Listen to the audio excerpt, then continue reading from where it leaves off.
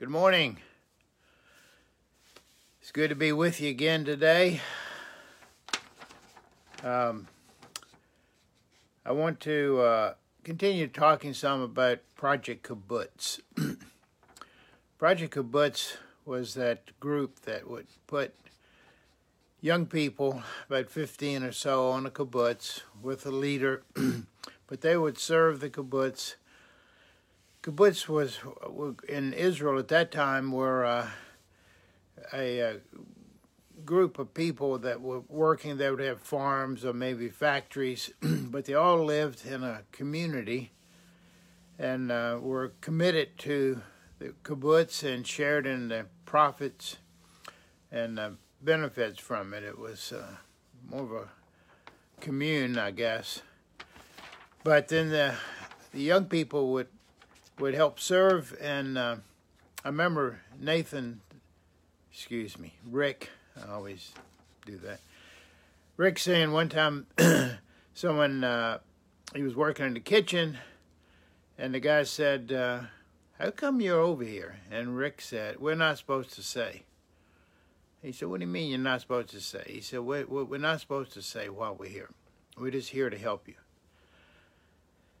And of course the guy couldn't stand that, kept pressuring. Finally Rick told him, we're here to share the love of Christ with you. As Christians, we love Jews, and we want you to come to know the Messiah. So, but they weren't supposed to outright do that. And so I told you that after I met Art, became close and talked about it with our people, Rick and Bob Grimace, he went over. The next year, Art and some others of the PK, or Project Kibbutz leaders, had a training in Florida for those who were going to go over in 80. So in sometime, I guess the spring or early summer of 80, they had this training, and four young people from our church, Penny Cook, who's now Penny Bop, Jeff Wingo, Jan Massey, and Rick Griffiths, I believe were the ones that were involved from church in the valley, and they went down to for the training.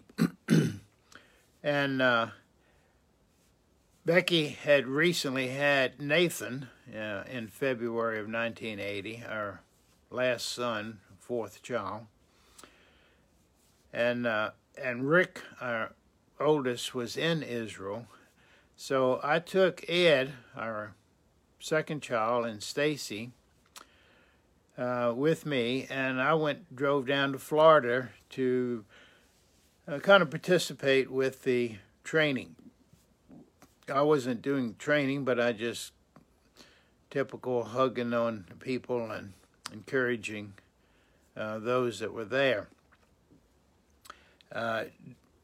During that time, we met Cindy Perry and another girl named Ruth Knight. Both of them became very important people in our congregation. Ruth was a songwriter and a singer. She would come occasionally to church in the valley and minister. And Cindy Perry ended up being, after Project Kibbutz, went to Nepal, and she's still one of the missionaries that our church supports. Wonderful lady, gotten her doctorate, and is very instrumental in training Christians in Nepal and India, that area. The guy that wrote You Are My Hiding Place was also there that time. That's when he first brought that song out, and instantly it was a hit. While I was there, of course, Ed and Stacy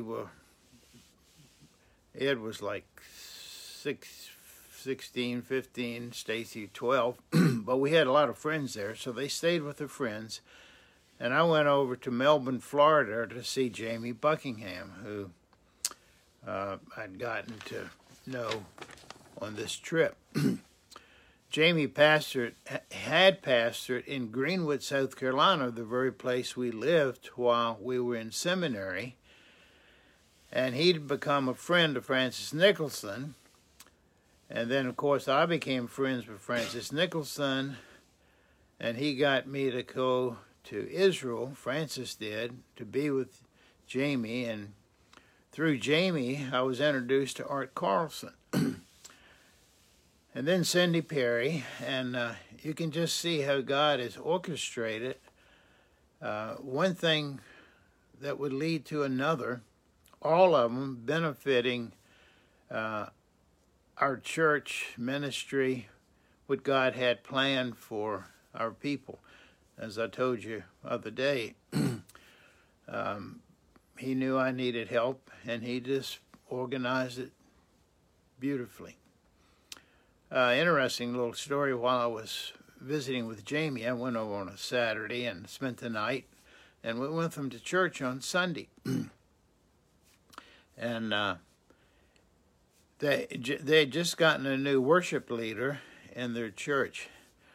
It was interesting. Another thing, too, I want to tell you about that, but that Sunday morning, Jamie had a huge sack of something on the stage.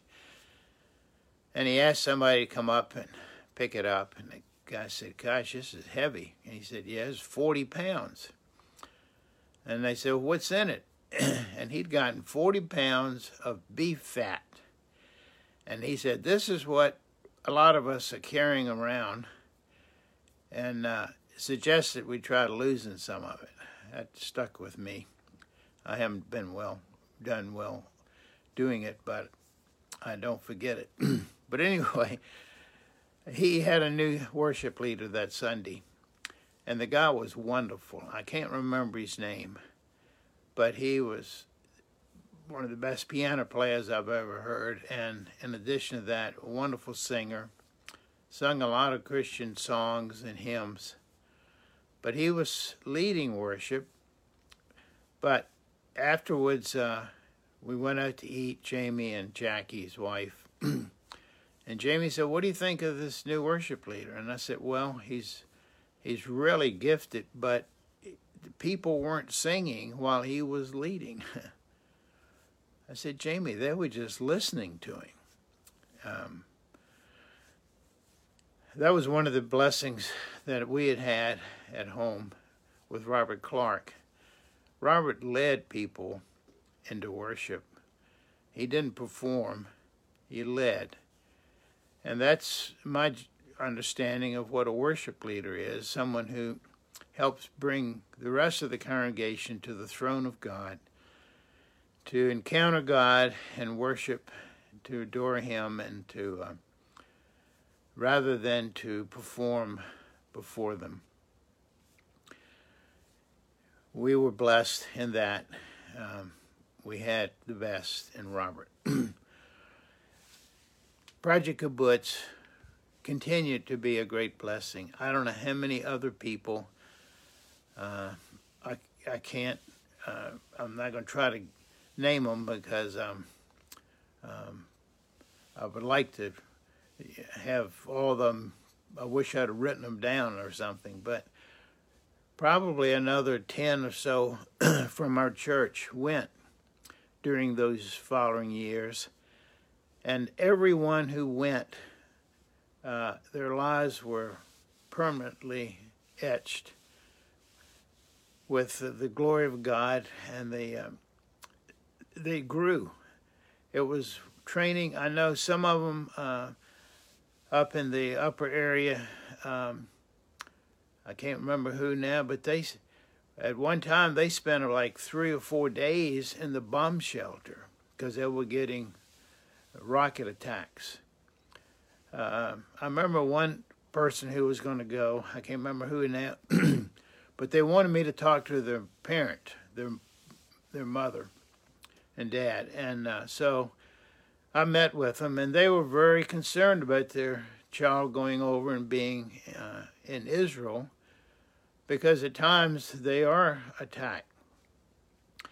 And so I was trying to explain that they were trying to be very safe. They had bomb shelters, and that term didn't make her feel better. And finally I said, I realized that they lived in D.C. And I said, you know, how safe is it in D.C.? She said, it isn't very safe anymore. I said, well, the safest place for your child is to be where God wants them. Making them stay in D.C. or Harrisonburg when they're supposed to be in Israel is not a safe place. And that, she resonated with that. She was a strong believer. So was her husband. And they, you know, that's important. King David, remember, got in trouble because it said at the time of year when kings go out to war, he was in Bethlehem, or he was in Jerusalem, rather, and he saw Bathsheba. If he'd have been out with the army, he wouldn't have seen her, wouldn't have gotten in trouble. The safest place always, regardless of what happens, the right place is where God wants us. So remember that. Project Kibbutz was a wonderful blessing to our network. And through art, then I met Chuck Farah, who was a wonderful Bible teacher, taught at the seminary at Oral Roberts University in Tulsa. And then we developed a relationship, and I'll talk to you about that. A lot came out of that, very significant things.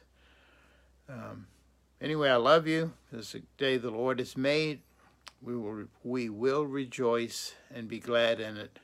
God willing, I'll see you tomorrow. Bye.